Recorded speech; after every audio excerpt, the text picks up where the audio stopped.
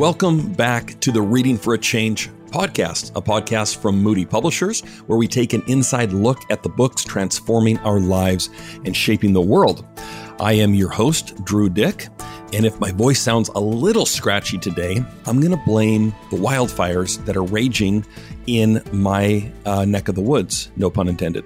I'm out in the beautiful, normally beautiful Pacific Northwest, and we've had just a bunch of fires, and when I open my door, you just get this like white haze of smoke hanging in the streets, and you can barely see like 100 or 200 feet away. So we're trying to stay inside, but it's still kind of stinging. Anyway, that's a personal problem, but I thought I'd get that out of the way. Hey, I am excited about our episode today.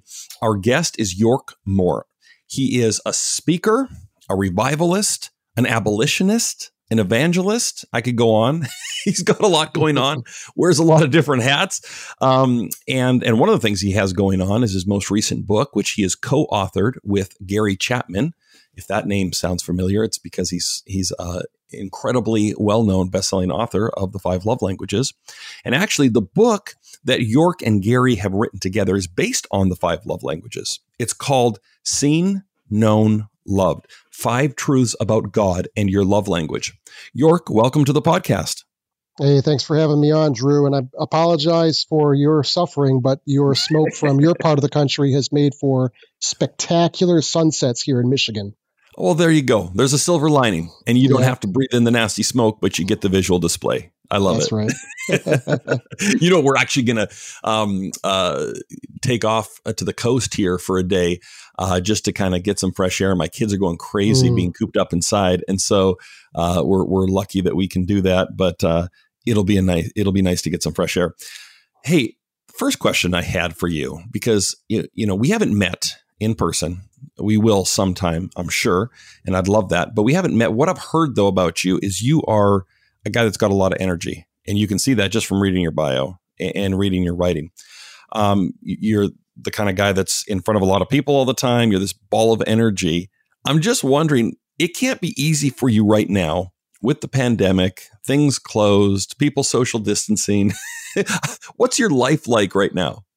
Yeah, well, I went from 100 miles an hour, 2 flights a week, every week for months and months to 0. And, the interesting thing is, I'm in my early 50s, and had this happened in my, say, late 30s, early 40s, it would have been an identity crisis. But here's the thing, Drew. When we get to a place where we're firmly secure in who we are in the Lord, and the most important thing about us is that we love Jesus, it really doesn't matter what's happening in the world. And so to tell you the truth, this has been probably the best year of my life, maybe outside of maybe 1 year of my childhood. I also made the decision, because I can't travel, and even if I could, there are no audiences to speak to, there are no events to be at, there are no gatherings to oversee. I decided to actually take a 4-month sabbatical, and I'm actually just beginning the last month of that 4-month sabbatical. So I'm loving life. I'm loving the Lord, reading the Word. We actually just bought a 10-acre farm about 2 weeks before the lockdown happened here in Michigan. And I went from a city guy to a suburban guy. Now I'm a rural guy, literally walking my goats in the evening, feeding my chickens in the morning. I'm loving life, Drew. That is awesome. That sounds so idyllic. It sounds downright biblical. You're walking goats around, or maybe with sheep. That's awesome. But it sounds like you're in a great place, and that's rare because I was talking to a church leader. I won't say who it is. Recently, and he kind of confessed that he was having a hard time because he's this kind of guy that's just on the go constantly in front of large audiences and just cruising, and then all of a sudden it's grinding to a halt, and he's like, I can't take it. And so I think that's really healthy. Like you said, that you've come to this place in your life, maybe because you're not that 30-year-old anymore, but being able to slow down and have that be good with your soul. Okay, so to the book. It's a great book. I'm looking at it right now. The cover's amazing. You got to see it. Google it if you're curious. Seen, Known, Loved. And it's just a tiny little book, but it's powerful. And like I said, it's based on the 5 love languages. But rather than, you're going to set it up better than me. So I'm wondering if you can just explain to listeners the basic idea behind this book. When Dr. Chapman's team approached me about a year and a half ago, they said, Dr. Chapman really cares deeply about lost people. He's always wanted to write an evangelistic book, but really would love to partner with an evangelist. And I said, well, let me think about that for 10 seconds. And of course, I said yes. And what we decided to do at the beginning of the process was to aim for writing a book that would be simple, accessible, short. As you can see, it's a very short book. I call it a flyby book. You can read it from a trip to New York to Miami, one little quick read. But what we're hoping it will be is kind of like a More Than a Carpenter for an emotionally sophisticated and curious generation. So if you remember that Josh McDowell, very famous book, impacted millions of people all over the world. It was answering questions for a generation that was obsessed with the intellectual viability of the Christian faith, evidence, and those kinds of things. It was a smaller version of his More Evidence That Demands a Verdict. People really aren't asking those kinds of questions anymore by and large, but they are very in tune with who they are, who they want to be. They're obsessed with taking personality tests and assessments. And so what we've done is we've written an evangelistic book that will help people really connect with God through their emotions. And what better tool than the 5 love languages to help us do that? Yes, no, exactly. And what better time to have this in people's hands? Because I mean, obviously we always need love, right? But in a time when people are just freaked out, scared, uncertain about the future, they need that security of knowing and feeling and experiencing God's love more than ever.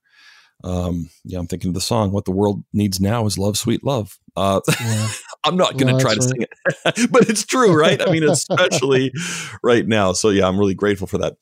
I was interested to see that you went there a little bit about social media, because I think, especially right now when people are, at home, not going into work as much, not hanging out with friends and family, then we become reliant upon social media for that human connection, for that love.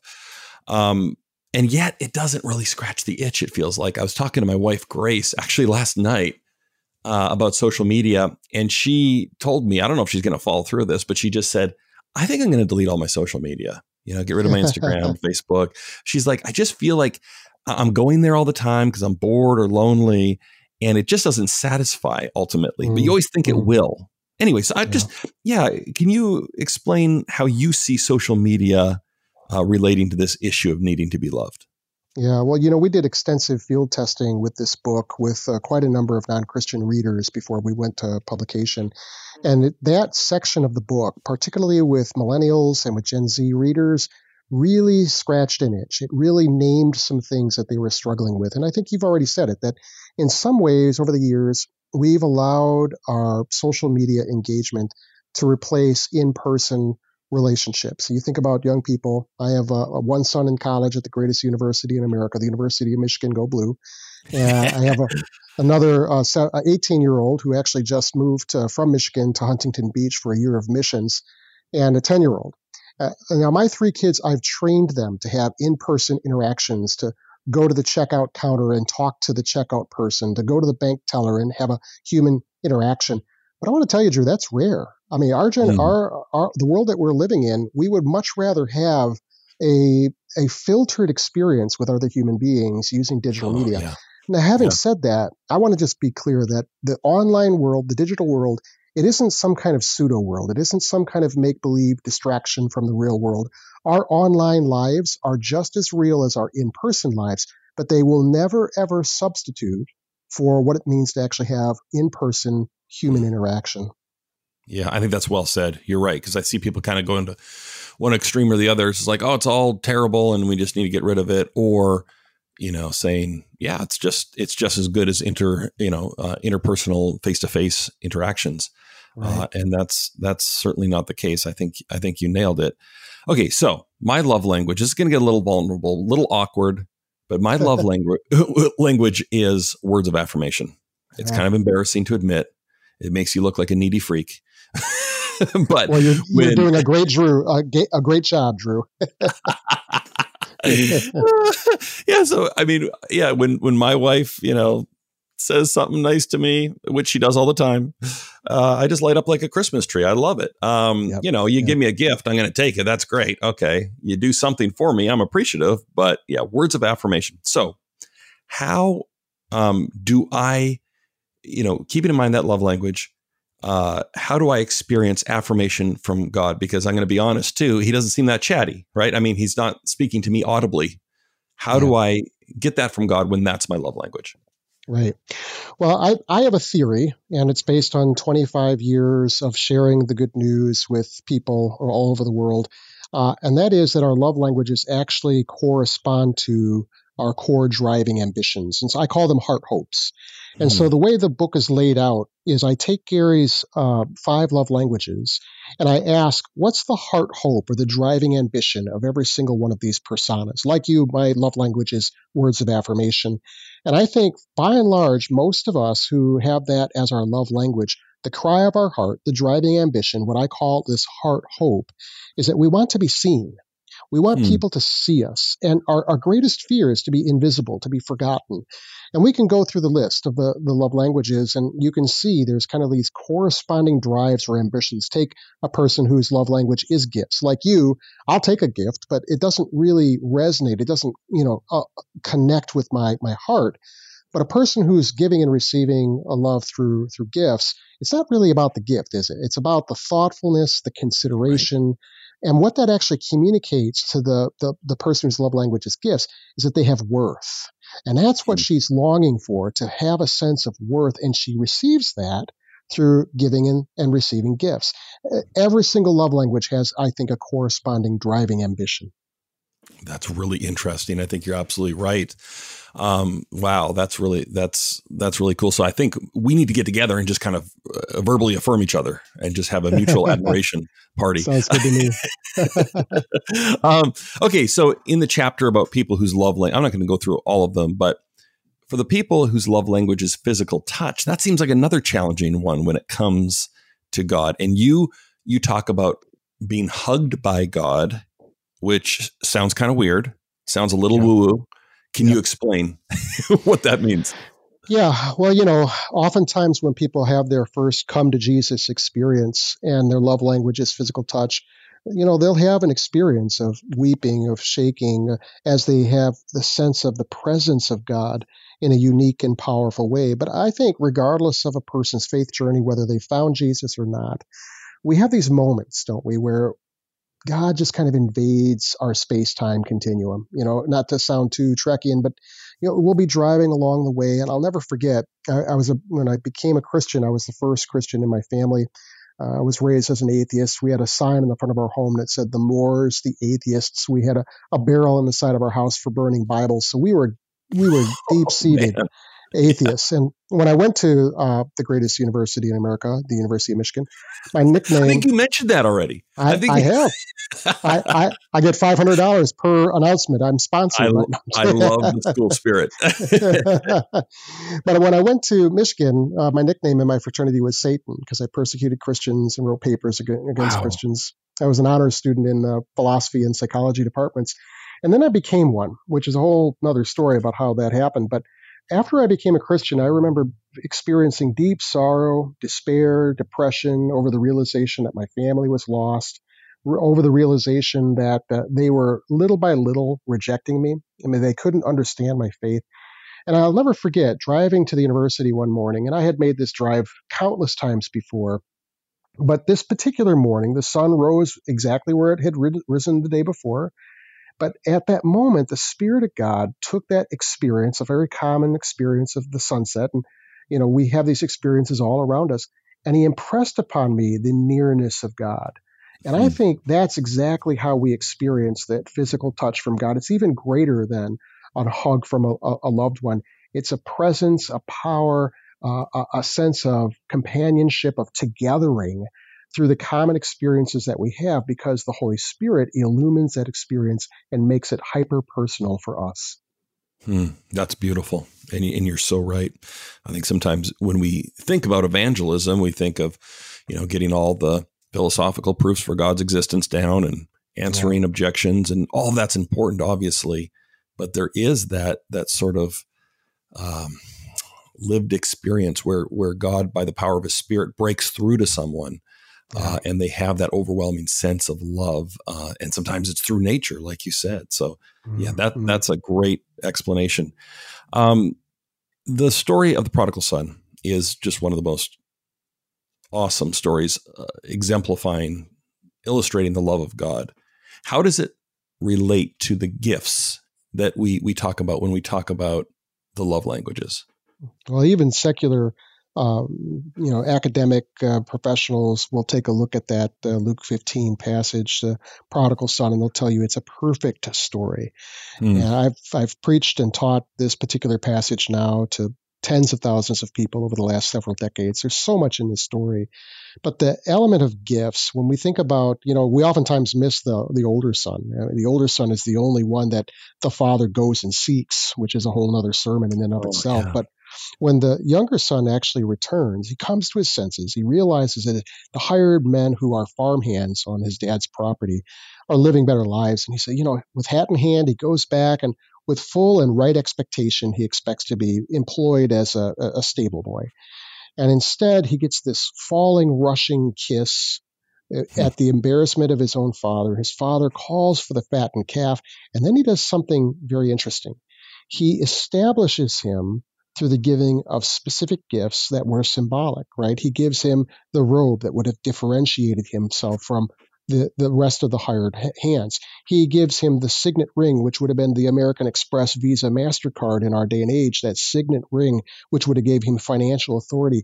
These gifts are all about him belonging to the father, belonging to the family. He's receiving him. And what a powerful, powerful story. So much more than a metaphor, because this is exactly what we experience when we turn our hearts toward God. When we come to our senses, even thinking that, well, at the bare minimum, I'll be a hired hand, but God comes with this almost incomprehensible grace.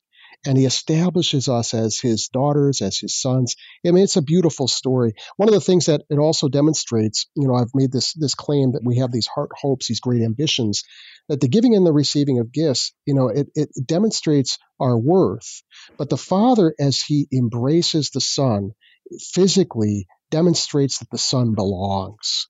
And Yes. People whose love language is physical touch, that's what they so long to believe in their heart, that they belong to someone. They belong to somebody, and that's what we see in this passage. So beautiful. So beautiful.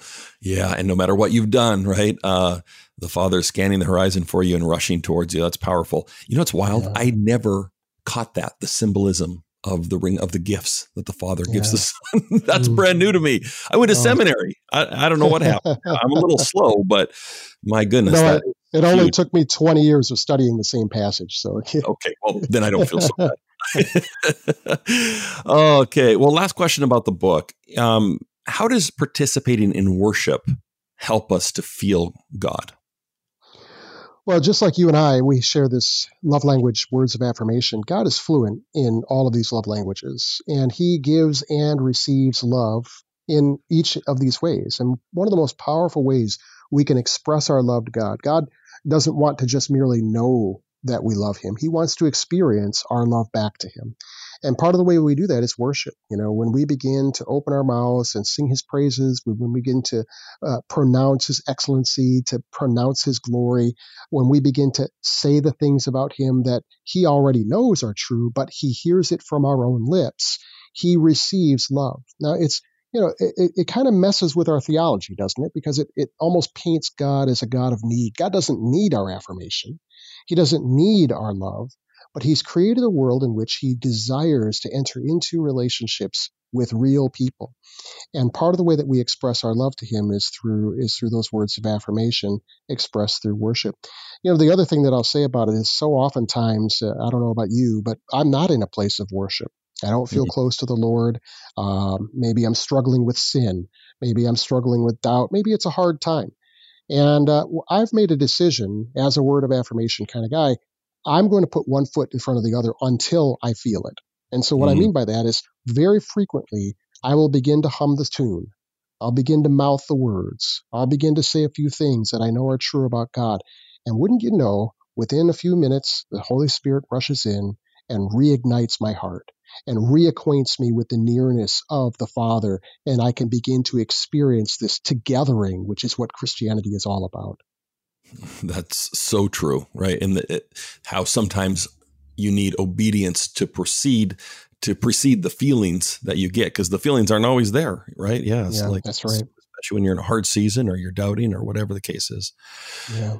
This is great. Listeners, if you've been enjoying this conversation, if you're intrigued, if this has piqued your curiosity, I want to encourage you to check out York's latest book, again, that he co-authored with Gary Chapman. The title, again, is Seen, Known, Loved: 5 Truths About God and Your Love Language. It's just a beautiful reminder of these essential truths about how much God loves you and how he longs to make that clear to you. So buy it for yourself, or if you have, this is a great book too for even non-believers. It's not the kind of book that's going to freak them out with a bunch of Christianese. They're going to get it. So if you have a friend or family member who you think could benefit from this, grab a copy for them. It's 20% off right now at moodypublishers.com. So check it out. Seen, Known, Loved: 5 Truths About God and Your Love Language. Well, York, the final segment that we have, that we've been doing this season of the podcast, is called The Writing Life. And the question I have for you, well, I'll set it up a little bit. You're a speaker. You're out there, like you talked about, speaking to a ton of people. I'm curious about how you view the difference between speaking and writing. You know that they're two very different animals. So I'm just curious, which do you enjoy more?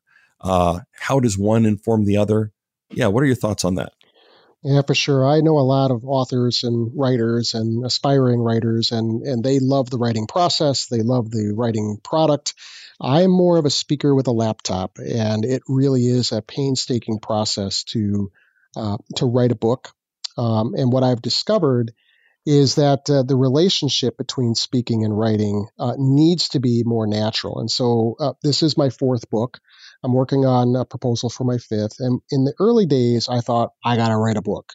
And so I start with this idea of, I got to write a book. And now instead of that, I'm preaching. Typically, I spend about 32 hours on each message. It doesn't matter if it's a 15-minute message or a 45-minute message. That's About 32 hours. Yep, about 32 hours. And after that, I'm starting to see contours of concepts that could be helpful to a larger audience. And so for me, primarily as a communicator, I look to my communication gifts to give rise to larger concepts that have value to the reading community, and then develop those. But the actual process of writing, it's just absolutely painstaking. I can't stand it. Well, yeah, I think that's pretty common, though, even for the people that are more writers than speakers, because, Yeah. What's the expression? I love having written. That's right. That's exactly right. And I find that fascinating, because speaking, and this is a gift for, an author who's also a speaker, because you get to field test your ideas on people and get that reaction from them in real time. I talk about that a little bit. Like, do you kind of find that certain talks and sermons that you give resonate? And then is that like a clue that maybe that there's a book there? Yeah, for sure. And in fact, going back to Seen, Known, Loved, which again, you've mentioned is an evangelistic book. We're hoping people will buy 3, 5, 10 copies and share it with their non-Christian friends. But typically when I write, I'm as a philosopher first, I develop very, very intellectual concepts behind what end up being very common books. And no one sees these concepts. Typically, I write them for myself. I field test them by sprinkling them into messages. And that's exactly what I did here. So going down the list, right? So if you're a word of affirmation person, my belief is that your heart hope is that you want to be seen. Physical touch, you want to belong. Receiving of gifts, you want to have a sense of worth. Quality time, you want to be known deeply. Acts of service, you want to know that you matter, that you're leaving a legacy. And as I began to field test for the Seen, Known, Loved book, I began to seed many of my messages with this relationship between the 5 love languages. And the response in audiences was absolutely electric. Like, I would be in the middle of a message, and the slide would come up demonstrating the relationship, and people would walk to the front of the auditorium to take pictures of the screen. Well, that's not normal. Like, that doesn't usually happen. And so when things like that happen, it's usually a good indication that you're scratching an itch. You're helping people connect the dots between who they are, who they were meant to be, and how God figures into that equation. Yes. And I can tell you that it worked. This is a great book. And I look forward to seeing the results it's going to have, especially for people that are not believers, that read this book. And that's a rare skill I find with Christian authors. It's tough sometimes to kind of change your language and speak in terms that someone who hasn't grown up in the church, that may not have a lot of biblical knowledge, can understand and benefit from. Thank you for writing it. It is a beautiful reminder of these essential truths about how much God loves us and desires to be in relationship with us. Listeners, again, if you've enjoyed this conversation, I want to encourage you to check out the book, Seen, Known, Loved, 5 Truths About God and Your Love Language by York Moore and Gary Chapman. Although on the cover, it's the opposite. I'm sorry, York. I hope that's not offensive. That's all right. It's Gary Chapman and York Moore. That's right. On Amazon, it says Gary Chapman and other. So, well, yeah, as a words of affirmation guy, that's got to make you feel special when you're under other. Good for the ego. And I also want to encourage folks listening to this, if you've enjoyed the conversation, please leave us a review or a rating on Apple or Google Podcasts. Speaking of words of affirmation, those just make me feel good. Not that it's all about me, but when I go on my app, I've got the Apple app, and see that someone left a little review for us, that just warms my heart. Someone wrote recently that it's like coffee with an author, and I thought, that's awesome. That's what we're trying to go for. So do that. It helps us. It helps other people find the podcast. It helps us out a ton. Thank you, York. Thank you, listeners, for tuning into this again. And until next time, keep reading.